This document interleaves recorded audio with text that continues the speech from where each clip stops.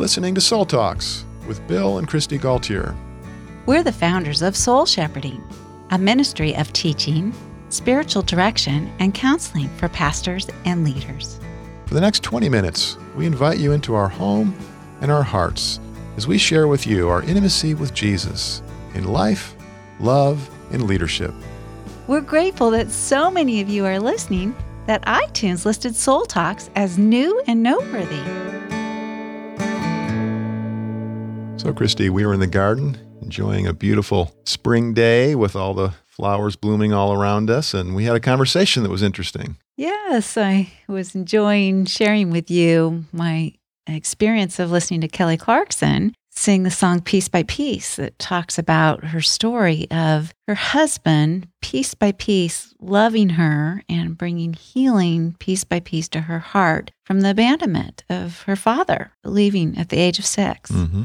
And so then that got us into a conversation about your little girl inside of you, your history and in your heart, and the little boy in me. Because I was thanking you for the way that you have been an ambassador of Christ to the child in me, loving and bringing more access to God's love to the little girl in me. And I felt the same way with you. And so we decided to have a conversation here on Soul Talks on loving the child in you. So our listening audience, we hope this will be an encouragement for you. So we came up here to our podcast studio, and we're sitting down here having a conversation, and I'm holding a picture of the most precious little girl on earth. This is Christy Southard, about 2 years old, and we're old enough, Christy, that these are black and white pictures. Yes, they are. And you're holding this cute little velveteen rabbit, and your chin is kind of sticking out, and you're looking up with big round cheeks, smiling, and just so precious, so lovely, so delightful. And that's my Christy. I was really struck, Bill, when we were engaged, and you gave me this picture that I'm holding of you. It was a precious 18-month-old holding a ball, and I see those big brown eyes that you have, the intensity of your will and strong spirit there, and the smile and joy and exuberance that I so often have enjoyed in you. And as you gave this to me when we were engaged, and then you asked for a picture of me as a child, I was so touched by that. And I just realized what a precious thing that you would trust me with your inner child and want me to know the child in you and want to know the child in me. And I was struck with the power that you were giving me in that emotionally. To be vulnerable with you. Yes, to be vulnerable with me. And I guess I took it as a way of saying, I want you to know even the fragile young parts of me, and I want to trust you with this. And I want to know the young, fragile parts of you and want you to trust me. Mm-hmm. Yeah, so what is when we talk about the child in you or the inner child, what is that? How would you describe that? Well, I think we have these ego states, it would be one term to call them that we use in psychology, and of children within us at different ages, significant ages, that we have memories around that child. We have implicit memories stored in our brain, and we can access those. And often those are even triggered. Sometimes if you have a strong emotional reaction, you might ask yourself, well, about what age do I feel right now when I'm responding that way? And you might be able to identify actually an age. And so we have these stored within us, kind of these emotional ego states of the children within us. And sometimes we've been stagnated at a certain age emotionally because of a trauma or a huge neglect or deficit. Mm-hmm. And, maybe we've been able to mature in other ways into adulthood, but there's still this need, kind of maybe feels young or childlike. And it can be helpful, I think, to acknowledge that, to be aware of that, to identify that, even to put ages on each of those emotional needs or memories. So the child is the young part of us on the inside, the vulnerable, more needy, emotional part. Yes, and often unconscious to us. Mm-hmm. I think of Agnes Sanford talking about, I think she had a name for the little girl in her unconscious that she, would affectionately refer to when she couldn't remember something, or, she would speak gently to that. It's okay. It'll come back to you like you would to a child. And then, sure enough, she was able to access that again. But we do relate to the child within us, either treating her or him the way we were treated, or learning to treat him or her with the love of Jesus. And so where does the Bible talk about this? Well, I know Jesus talks about unless we be his children. And is it Paul or John that I think talk about little children? Mm-hmm. John especially, in 1 John. In fact, there are 7 times John, the apostle, and he's later in life at this point, and he's talking to his disciples, and he says, "My little children," 7 times in that short letter. And one point there in chapter 2, there's 3 of these instances, and he says, "I write to you, my little children." We need to just hear that here's our spiritual father, John, speaking on behalf of the Lord himself. "I write to you, my little children, so you will not sin." Then a few verses later, he says, again, "I write to you, my little children, because your sins have been forgiven." And then he says, "And I write to you because you know that God is your Father." So there's a progression there, sort of like John is saying, hey, be careful, that stove is hot, don't touch it. Stay away from sinful things that are going to hurt you and hurt other people. And then he's talking about forgiveness and then knowing God as a loving Father. One of the things that our mentor, Dallas Willard, talked about is how one of the things we love about children is the way that they haven't learned to hide.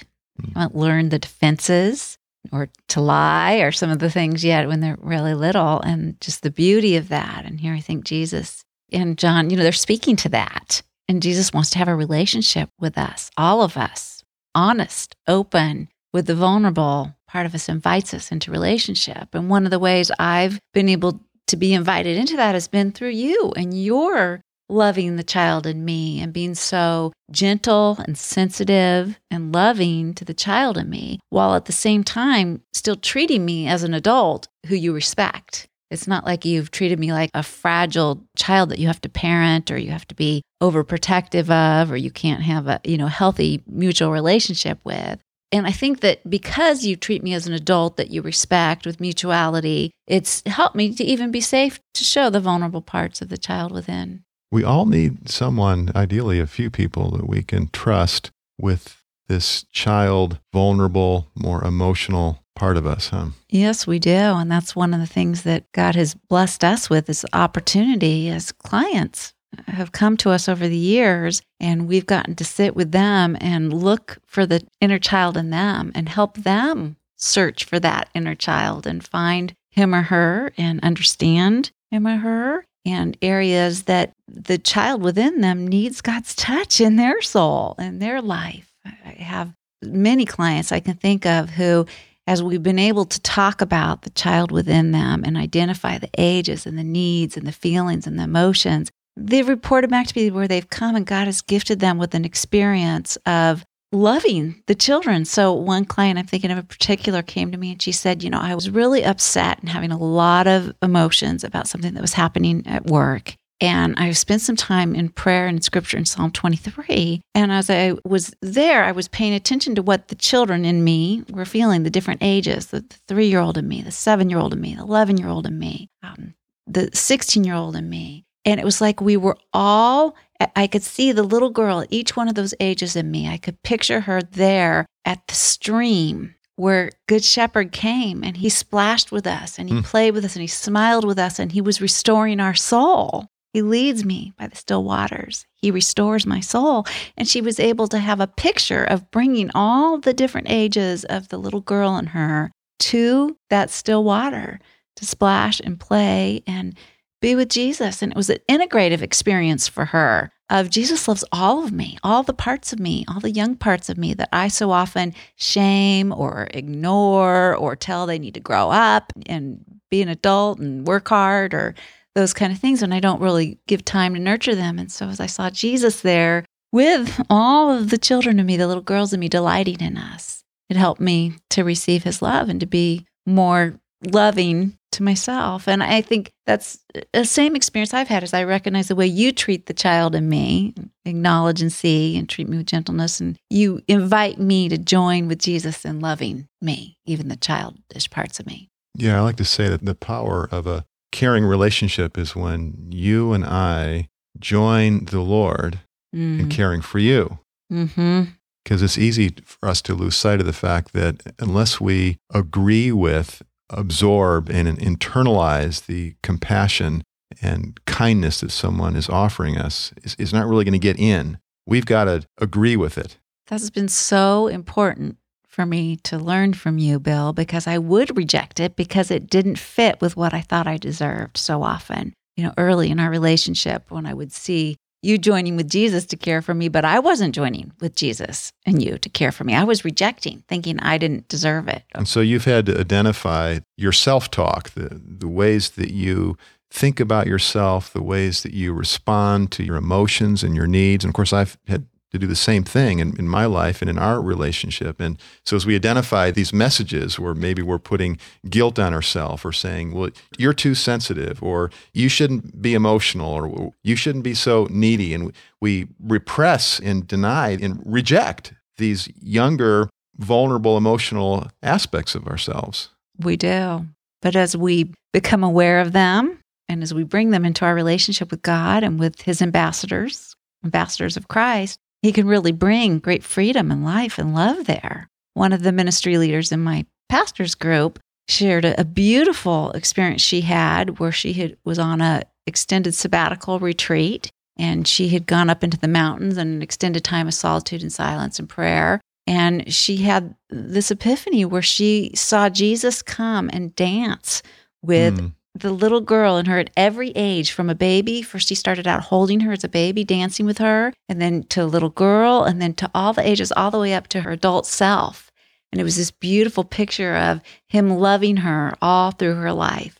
How wonderful. How fun. Yes. This is what really John is leading us into, this sort of a developmental progression, this healing process in 1 John chapter 2, as he talks about little children and young adults and spiritual parents. And he's leading us along saying, okay, you need to sort of start at the beginning here with the young, vulnerable part of you and come into a deeper, more trusting relationship with God. And you're going to need help with that. And that's why John himself is saying, you're my little children, and here's how I'm loving you with God's love, the Father's love. And then there's the young adulthood stage, right, where there's some conflicts and some tensions, and we're needing to grow up and deal with challenges and temptations and so forth. And then hopefully we come into more of a spiritual parent maturity where we are now caring for others out of the overflow. And it's a joy for us to share with others what we've learned, and especially just to really emotionally be there and prayerfully be there with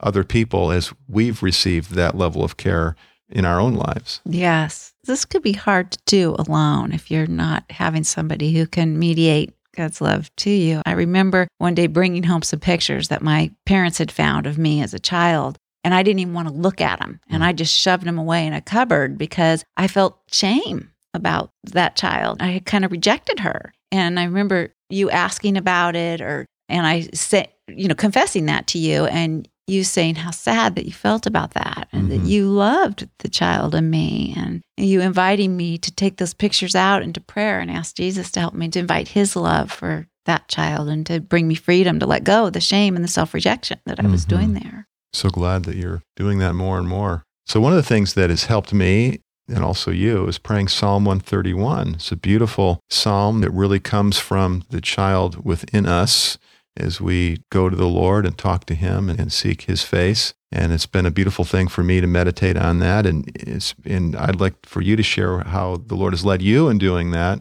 This has been a great scripture to bring healing to the child in me and to bring the child in me to Jesus to bless.